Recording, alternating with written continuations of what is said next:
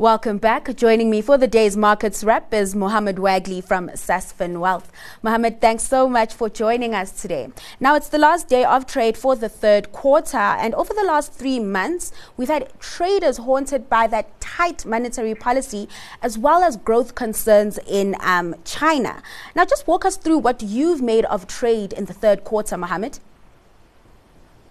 Thanks for having me, Link. So, I think, as you correctly say, the volumes have been really low in Q3. Performance has been quite poor as well. And I've got to say, I'm probably not the only one who's glad to see the back of Q3. I think you hit the nail on the head there. What's really been dominating the news is the sort of hawkish tone of the various reserve banks, and that sort of served to somewhat dampen risk sentiment. Now, they didn't really increase the interest rates, which was expected, but the tone of sort of higher for longer served to put quite a bit of pressure on us. And when I say us, I really do mean everyone, not just the JSE. So the all share did lose about 4.2% this quarter, and sort of more than half of that can be attributed to losses in the month of September, and it hasn't been too different in an offshore perspective. The S&P 500 lost 3.4% for the quarter, so it's definitely been sort of a choppy quarter globally, not really specific to the JSE. Definitely not alone in being happy to see the back of Q3 and hoping that Q4 will bode a lot better for us. Now, I know we've seen the back of the third quarter, but those same issues still persist. So surely the sour sentiment will follow through in the fourth quarter. You know, one would think so, but generally speaking, the quarter four is actually the best performing quarter on average since sort of the inception of the S&P 500. And funny enough, you'll see this trend pretty much sort of across the globe. In fact, since 1957, Q4 had an uptick of around 4%. So just generally speaking, independent of, I suppose, the environment, there's generally a lot more optimism for Q4. But I think there is also a lot more optimism within the context of what we're seeing is the Fed does look to be sort of successfully navigating the soft landing.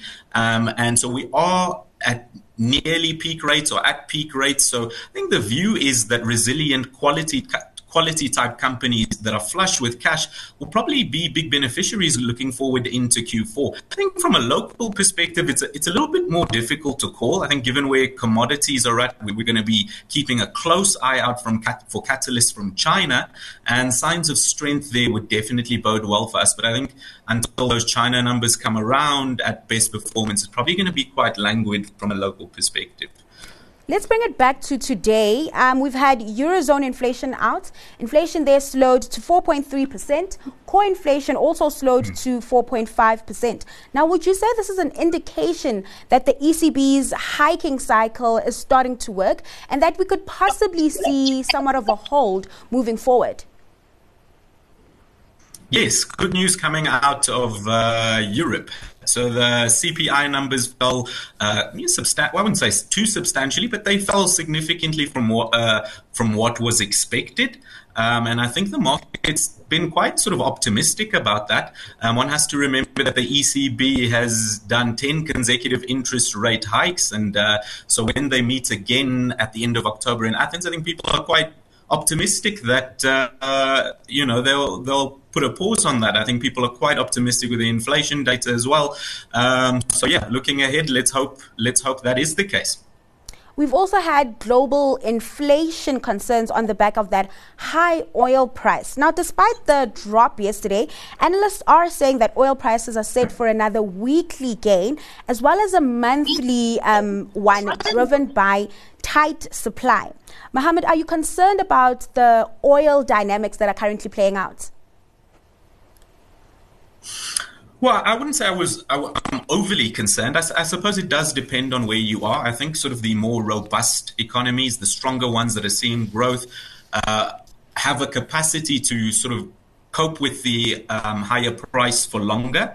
But those countries that are not seeing the growth could be impacted quite soon, and it could be quite difficult. I mean, it is sort of quite intuitive. You know, these companies are the higher the price stays, the companies are more likely to pass that on to the consumer, and that will definitely have a negative effect on inflation. Hoping it doesn't stay too high for too long, but I suppose this is definitely one to watch. I think from an offshore perspective, we're definitely a little bit less concerned. Locally, it might be a bit of an issue. We're already seeing the pain here almost on a day-to-day basis, so let's hope it doesn't stay too high for too long. Over in China, while growth concerns have somewhat died down, concerns around the property market still persist, with Evergrande at the center of it all. We've had so much unravel out of that front, from the shares being suspended, the top boss under fire, as well as the company selling some of its assets. What have you made of everything that's been happening on that front? It's not new news, but it's just concerning. It's terrible. You don't want to hear these things. As you say, the trading was halted yesterday, and the reason was only sort of given afterwards. And it's you had mentioned it. It's the head of the company was suspected of illegal crimes, which is sort of never going to bode well. Now, this is a company that really didn't need this. They've already been suffering. They've basically become the face of the property or the much maligned property crisis that we're seeing in China. And really the reason that they're in this position is because they've just got way too much debt. They've got more than $300 billion to service. And, needless to say, they've been struggling to meet their payments. So it's worth noting that they've lost nearly all their value sort of over the past 3 years.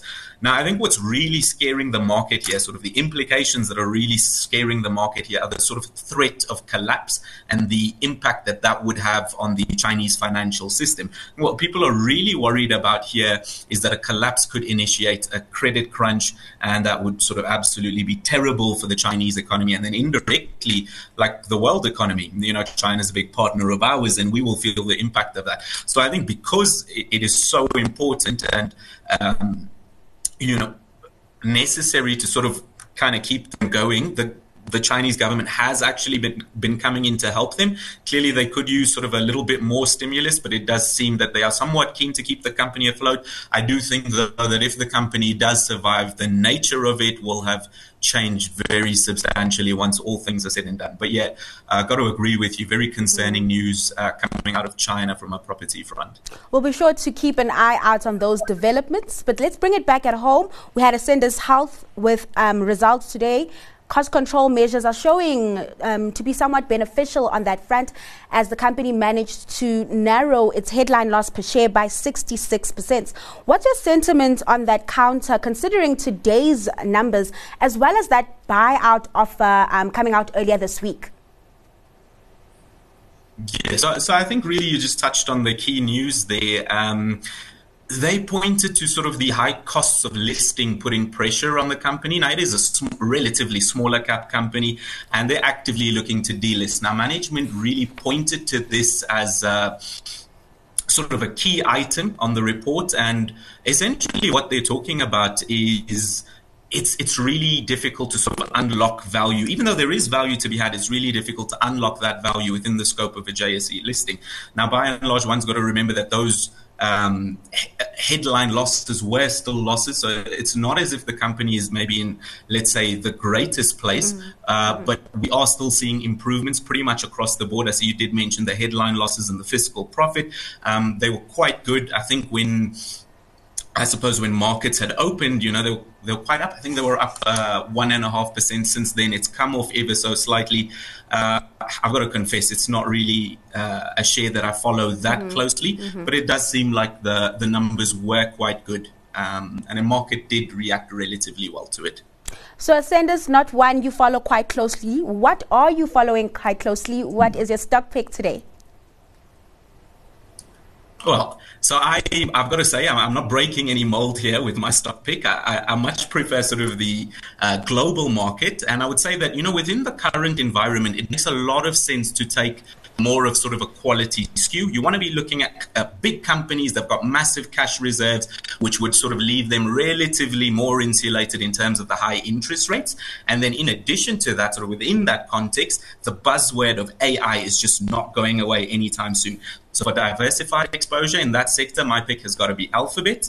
I think often enough people just think that it's really just the search engine, Google over there, but they're a big player in the quantum computing and AI space. So there's a great quality company flush with cash, investing into the right themes, and still room for massive growth, especially if they continue their investments, if their continued investments into AI sort of yield positive results. Now, it hasn't come off as massively, well, it hasn't come off as substantially as some of the other counters, but any sort of fall is an opportunity to increase your exposure to this company. If you don't have some already, perhaps this month will have given you a good entrance point.